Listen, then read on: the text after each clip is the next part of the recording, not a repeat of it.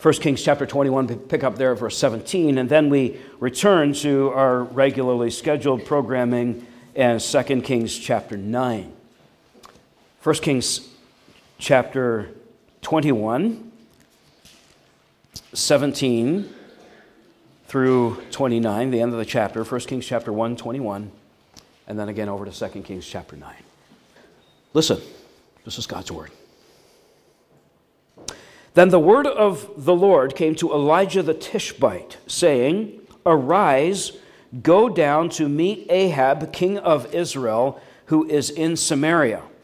Behold, he is in the vineyard of Naboth, where he has gone to take possession. And you shall say to him, Thus says Yahweh, Have you killed and also taken possession?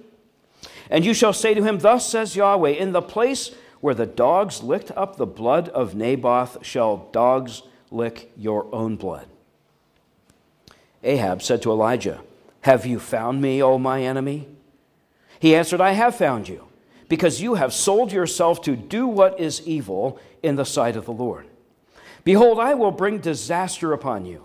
I will utterly burn you up, and will cut off from Ahab every male, bond or free, in Israel. And I will make your house like the house of Jeroboam the son of Nebat, and like the house of Baasha the son of Ahijah, for the anger to which you have provoked me, and because you have made Israel to sin.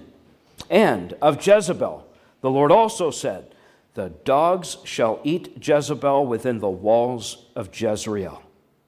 Anyone belonging to Ahab who dies in the city, the dogs shall eat. And anyone who dies in the open country, the birds of the heaven shall eat. There was none who sold himself to do what is evil in the sight of Yahweh like Ahab, whom Jezebel his wife incited. He acted very abominably in going after idols, as the Amorites had done, whom the Lord had cast out before the people of Israel. And when Ahab heard these words, he tore his clothes and put sackcloth on his flesh and fasted, and laid in sackcloth, and went about dejectedly. And the word of the Lord came to Elijah the Tishbite, saying, Have you seen how Ahab has humbled himself before me? Because he has humbled himself before me, I will not bring the disaster in his days, but in his son's days I will bring the disaster upon his house. And now you need to turn ahead about 10 or 15 or maybe even 20 pages in your Bible to 2 Kings chapter 9. 2 Kings chapter 9.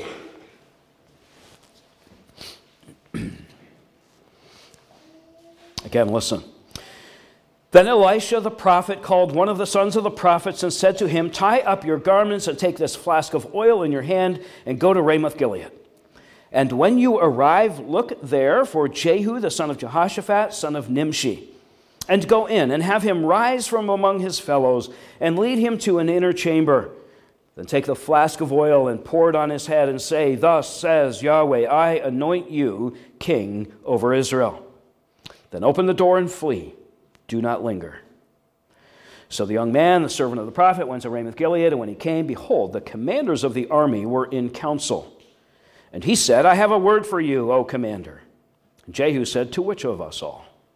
And he said, To you, O commander. So he arose and went into the house. And the young man poured the oil on his head, saying to him, Thus says Yahweh, the God of Israel, I anoint you king over the people of Yahweh, over Israel. And you shall strike down the house of Ahab your master, so that I may avenge on Jezebel the blood of my servants the prophets, and the blood of all the servants of the Lord. For the whole house of Ahab shall perish, and I will cut off from Ahab every male, bond or free in Israel. And I will make the house of Ahab like the house of Jeroboam the son of Nebat, and like the house of Baasha the son of Ahijah.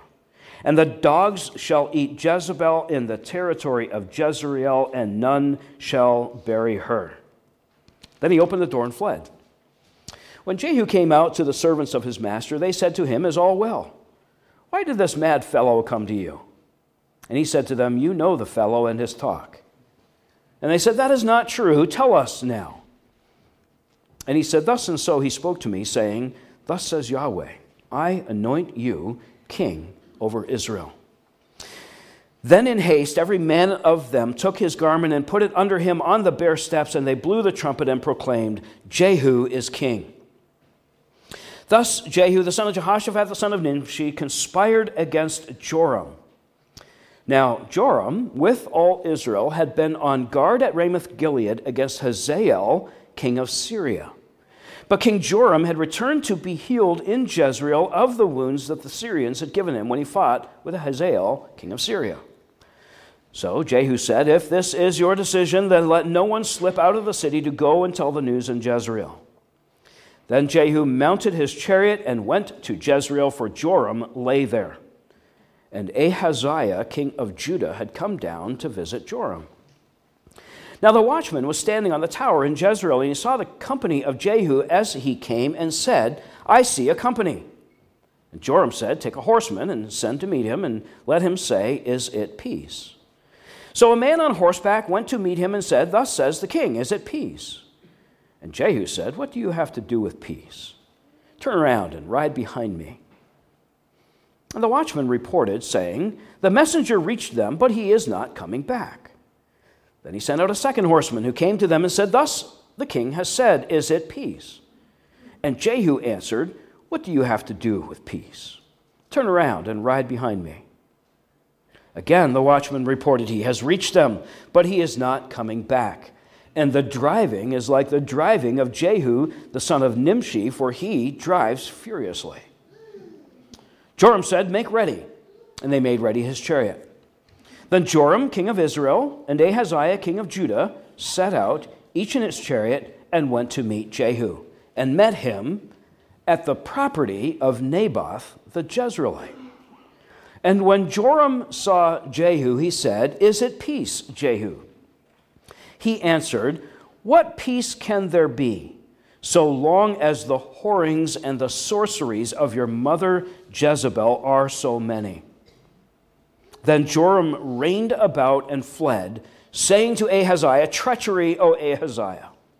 And Jehu drew his bow with his full strength and shot Joram between the shoulders, so that the arrow pierced his heart, and he sank in his chariot.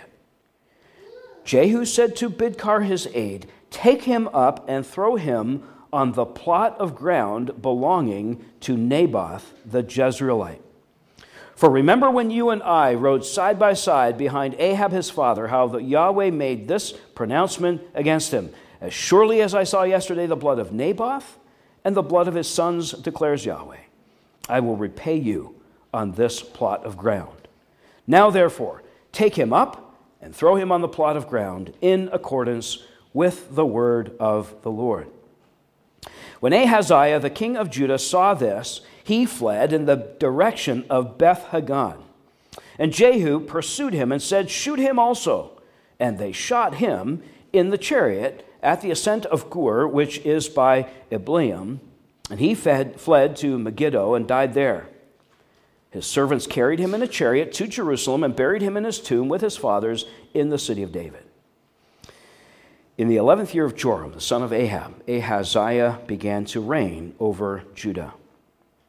When Jehu came to Jezreel, Jezebel heard of it, and she painted her eyes and adorned her head and looked out of the window. And as Jehu entered the gate, she said, "Is it peace, you Zimri, murderer of your master?" And he lifted up his face to the window and said, "Who is on my side? Who?" 2 or 3 eunuchs looked out at him. He said, "Throw her down." So they threw her down. And some of her blood spattered on the wall and on the horses, and they trampled on her. Then he went in and ate and drank. And he said, "See now to this cursed woman and bury her, for she is a king's daughter." But when they went to bury her, they found no more of her than the skull and the feet and the palms of her hands. When they came back and told him, he said, This is the word of Yahweh, which he spoke by his servant Elijah the Tishbite. In the territory of Jezreel, the dogs shall eat the flesh of Jezebel, and the corpse of Jezebel shall be as dung on the face of the field in the territory of Jezreel, so that no one can say, this is Jezebel.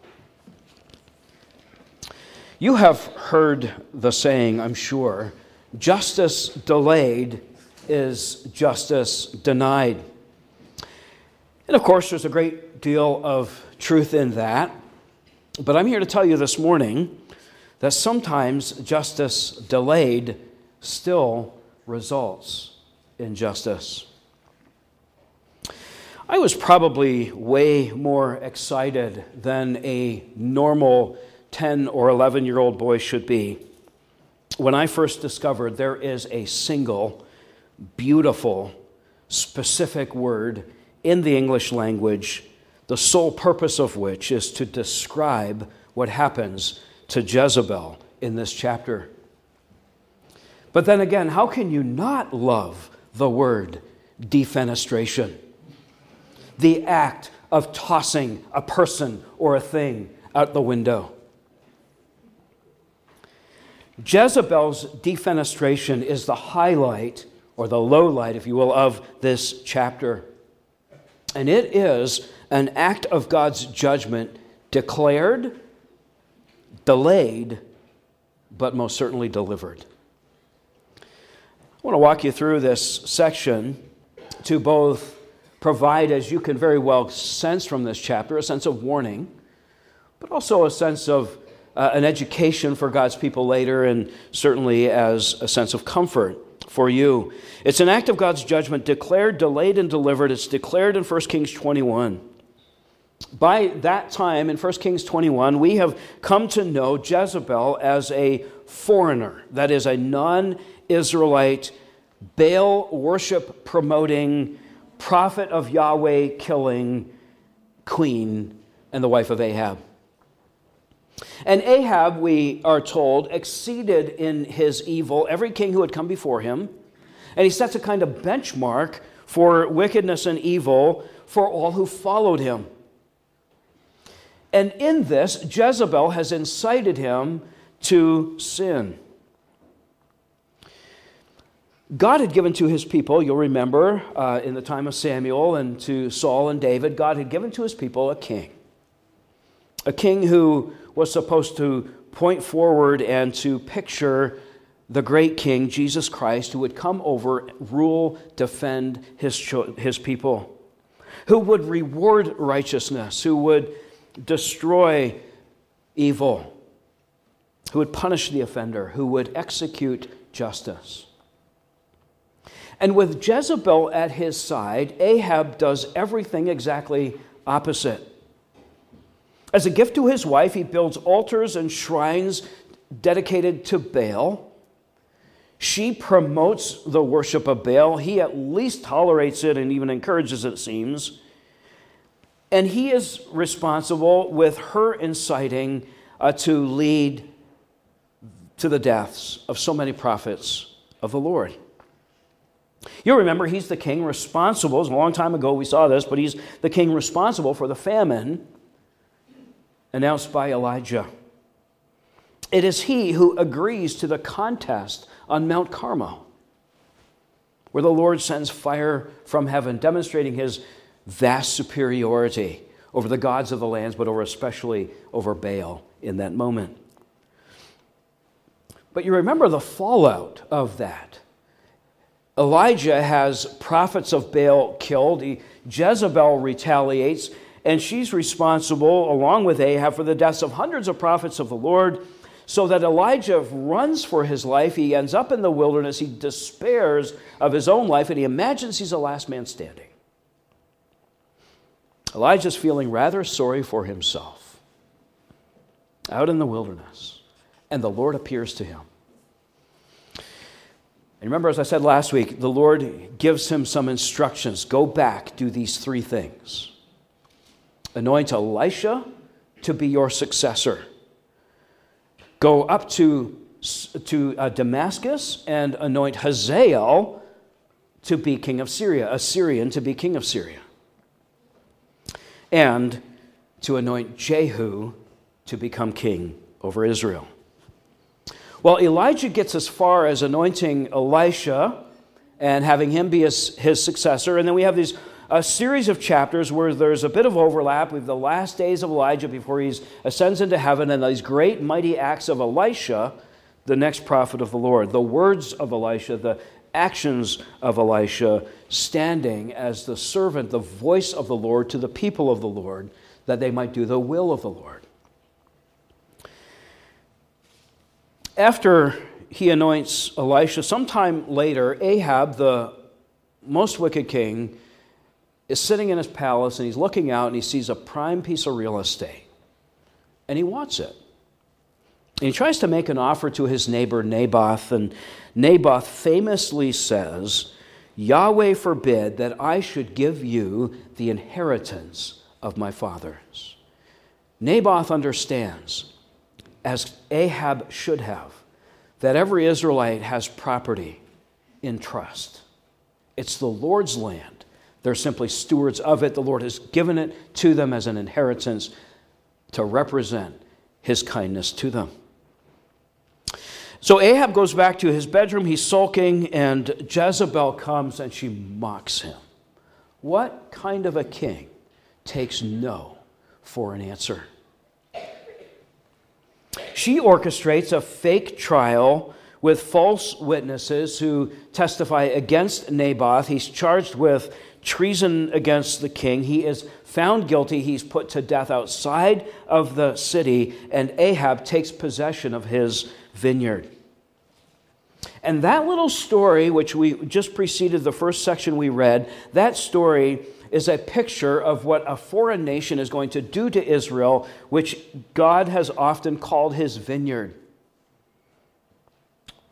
It's a picture of what God is going to do through a foreign power in taking away God's inheritance.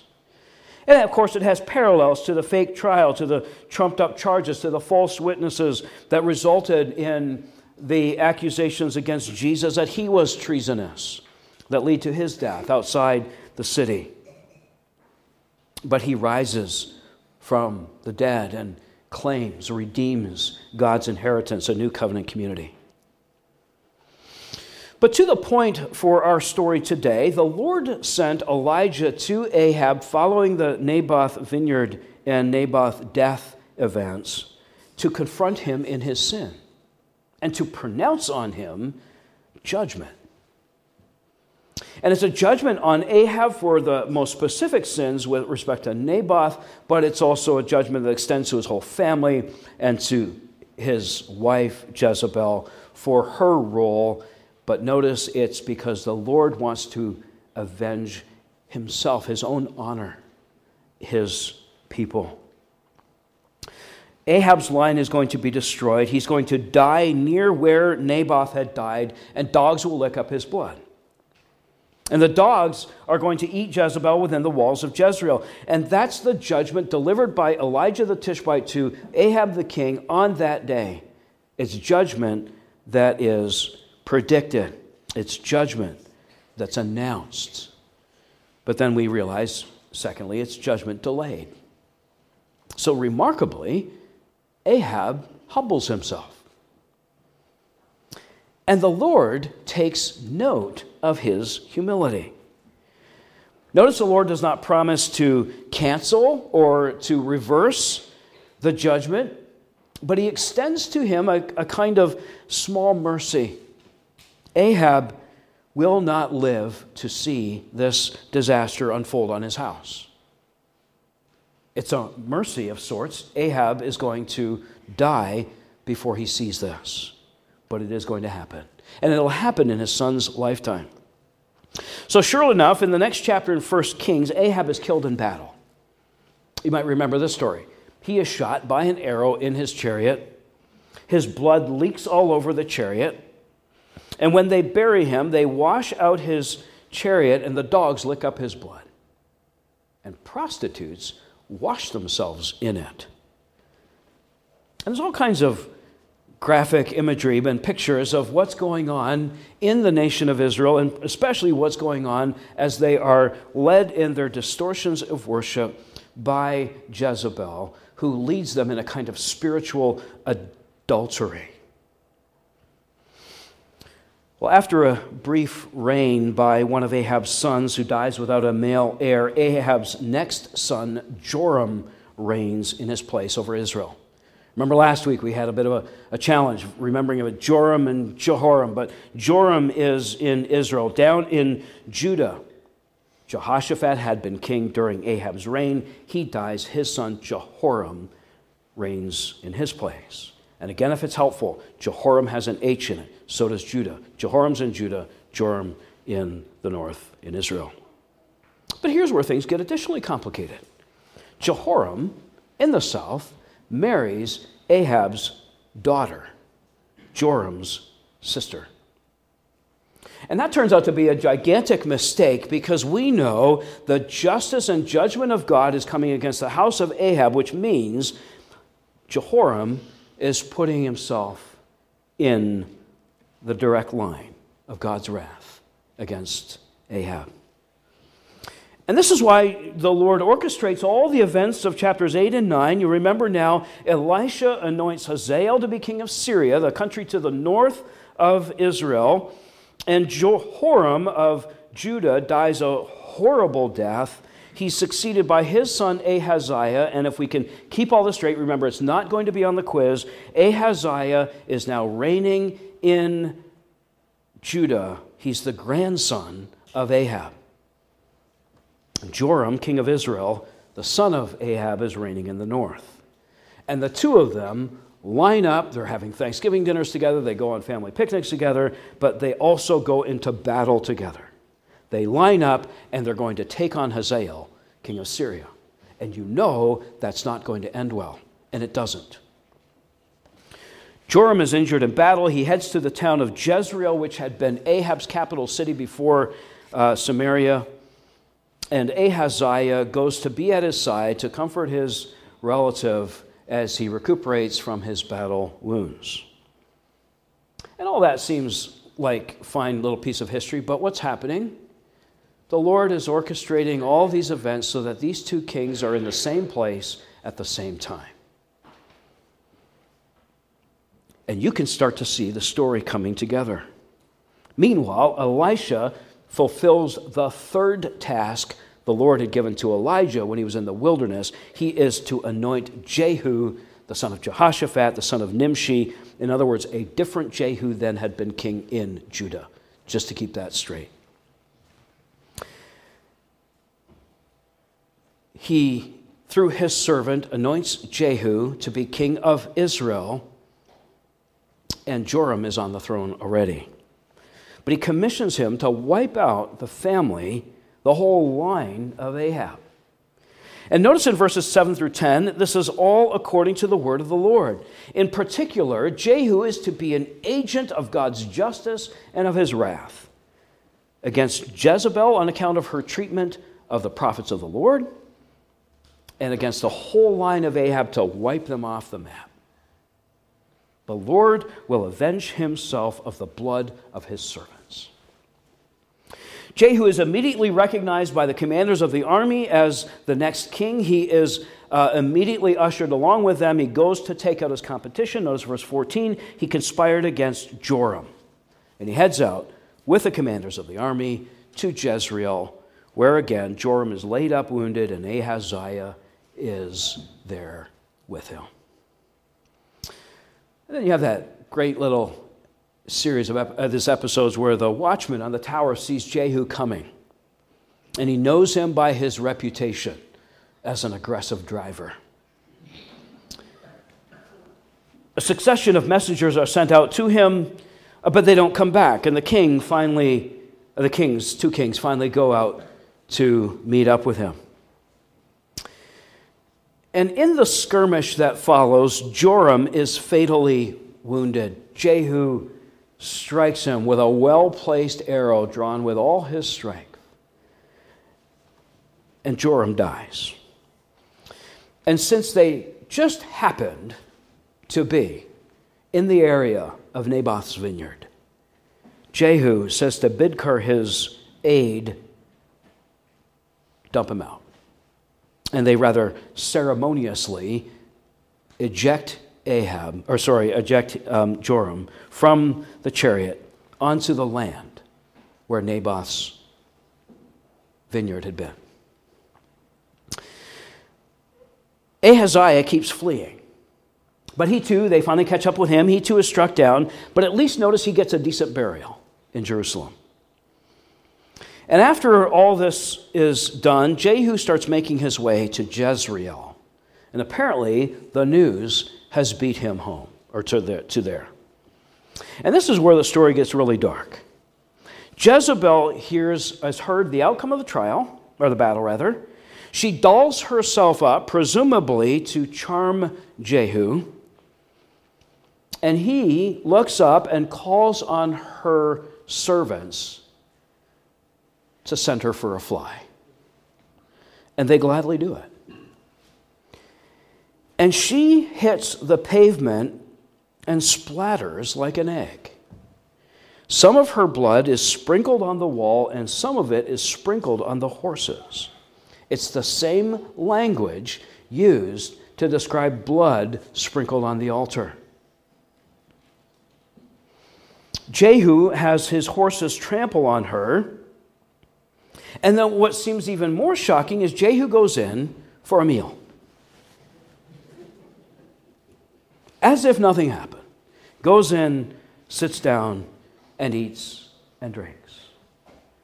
Several commentators have pointed out the connection between this strange series of events and what gets recorded for us in John's Revelation, chapter 19. Listen to this. After this, I heard what seemed to be the loud voice of a great multitude in heaven crying out, Hallelujah, salvation and glory and power belong to our God, for his judgments are true and just.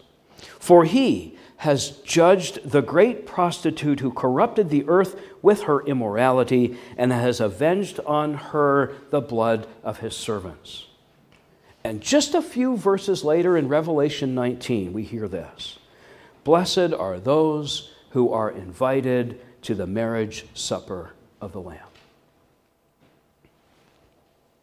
Jehu goes in to eat and drink after that. And after he's eaten and drunk, Jehu seems to reconsider. And he says, go bury her, because after all, she is royalty.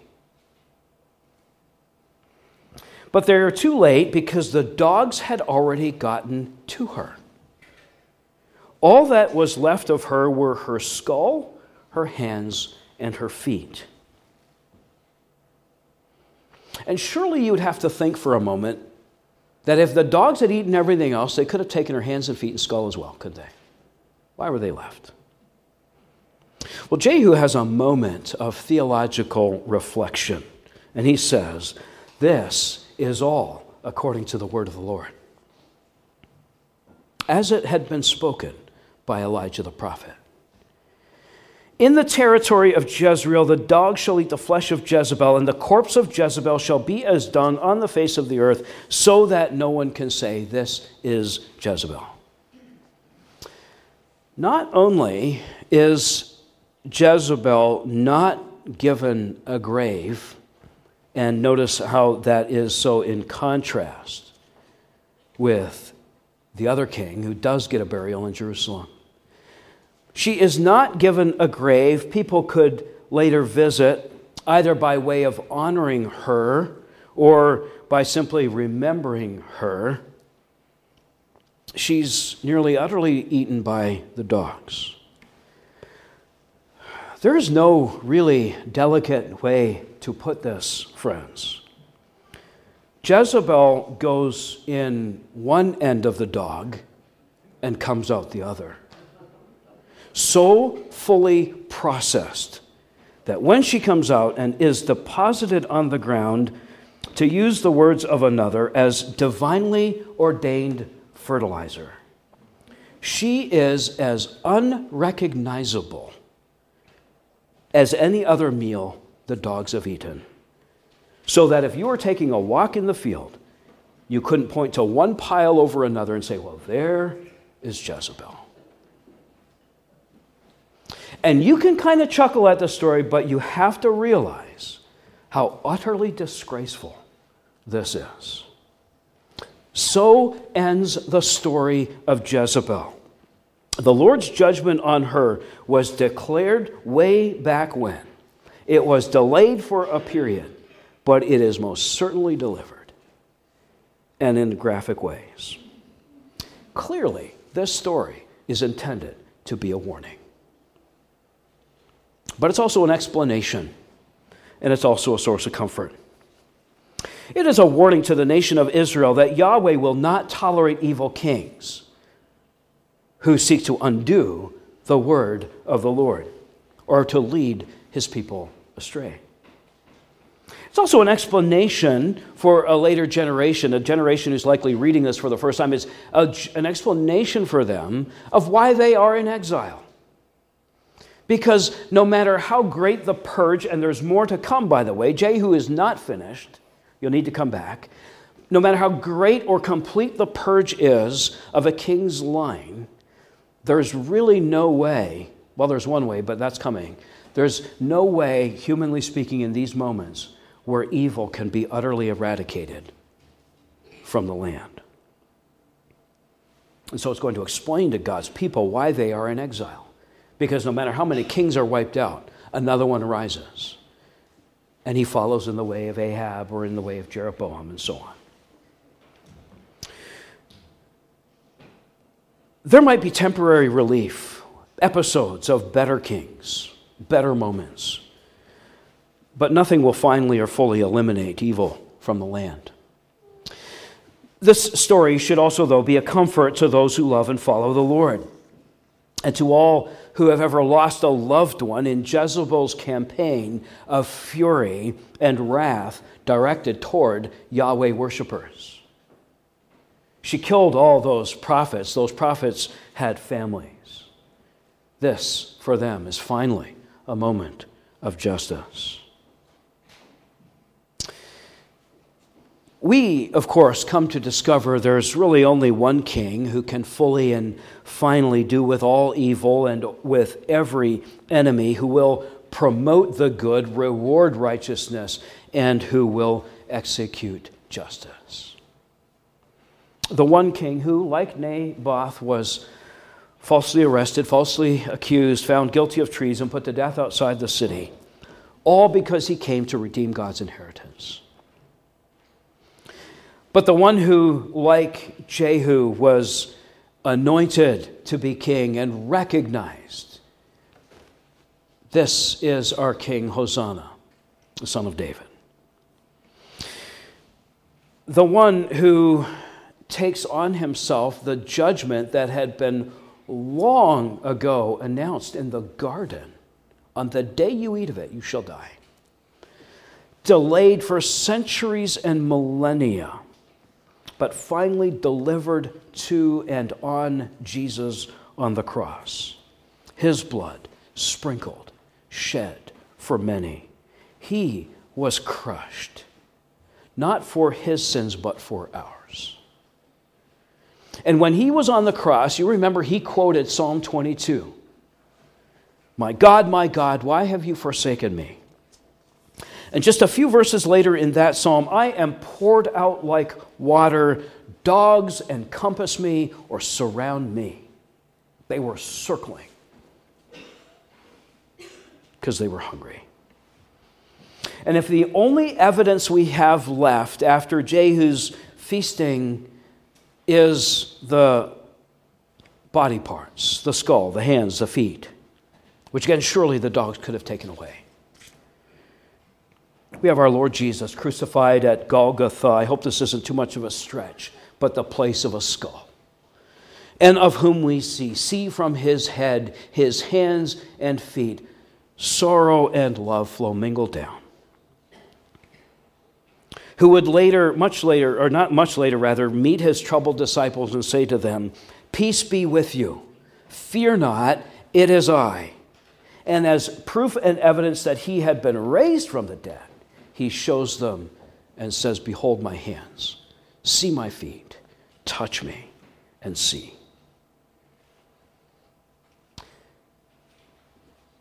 I wonder if Jesus had Jezebel in mind when in Matthew chapter 18 he said, "Woe to the world for temptations to sin. For it is necessary that temptations come, but woe to the one by whom the temptation comes. If your hand or your foot causes you to sin, cut it off and throw it away. It is better for you to enter life crippled or lame than with 2 hands or 2 feet to be thrown into the eternal fire." If you're sitting here today with some sense of comfort because you're one of those people Peter describes in 2 Peter chapter 3. You're one of those people who say, "Where is this God?" or "Where is his coming?" or "Where is his judgment?" If you are imagining that God's judgment, because it is delayed, might somehow miss you, you need to think again. It is coming, and it's coming for you unless it has come to Jesus Christ for you. But there's another group of you sitting here thinking, and I know this, that you are a victim of injustice. Somebody has done you wrong. Here's comfort in this story for you. Jezebel did a whole bunch of horrible things and somehow, for at least some time, seemed to live as if she was going to get away with it. And justice in our life, in this world, is often delayed. It is often partial. It is imperfect, sometimes even perverted. And some of you may not see or experience or enjoy justice for you in this life, this side of glory. But be of good courage. The Lord saw the injustice done to his servants. He kept a record of it, and he repaid in the defenestration of Jezebel.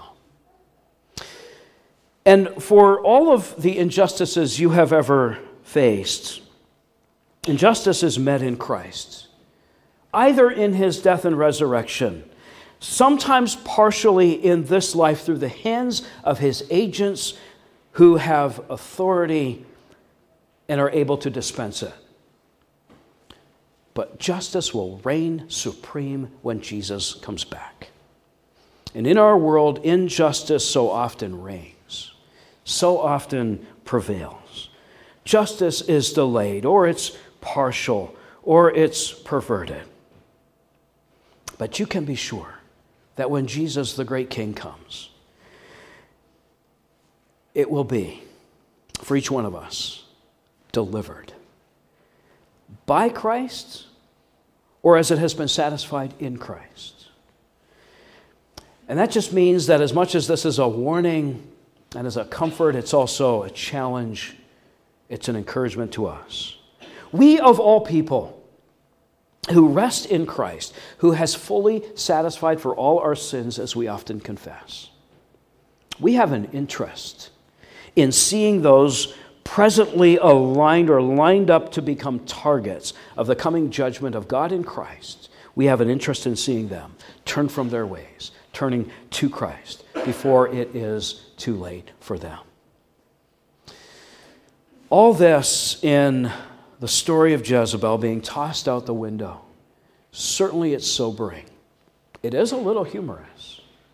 The destruction for Jezebel is about as complete as it can get. But it's going to be complete as well for all those outside of Christ. The nation of Israel should have heard this story and turned and returned to the Lord. And you hear this story too. Turning to Christ, fleeing to him, the one who took and satisfied the judgment and justice of God for you, and who will execute justice perfectly when you have been the recipients of all kinds of injustice in this life. Let's pray together. Lord, thank you for this graphic story. It gets our attention for sure. Thank you for your justice satisfied in Christ. Thank you, Lord, that you look out for and keep record of all the ways your people have been treated poorly. Lord, in this season of delayed justice, in the period where we wait, we ask that you would continue to bring many to yourself.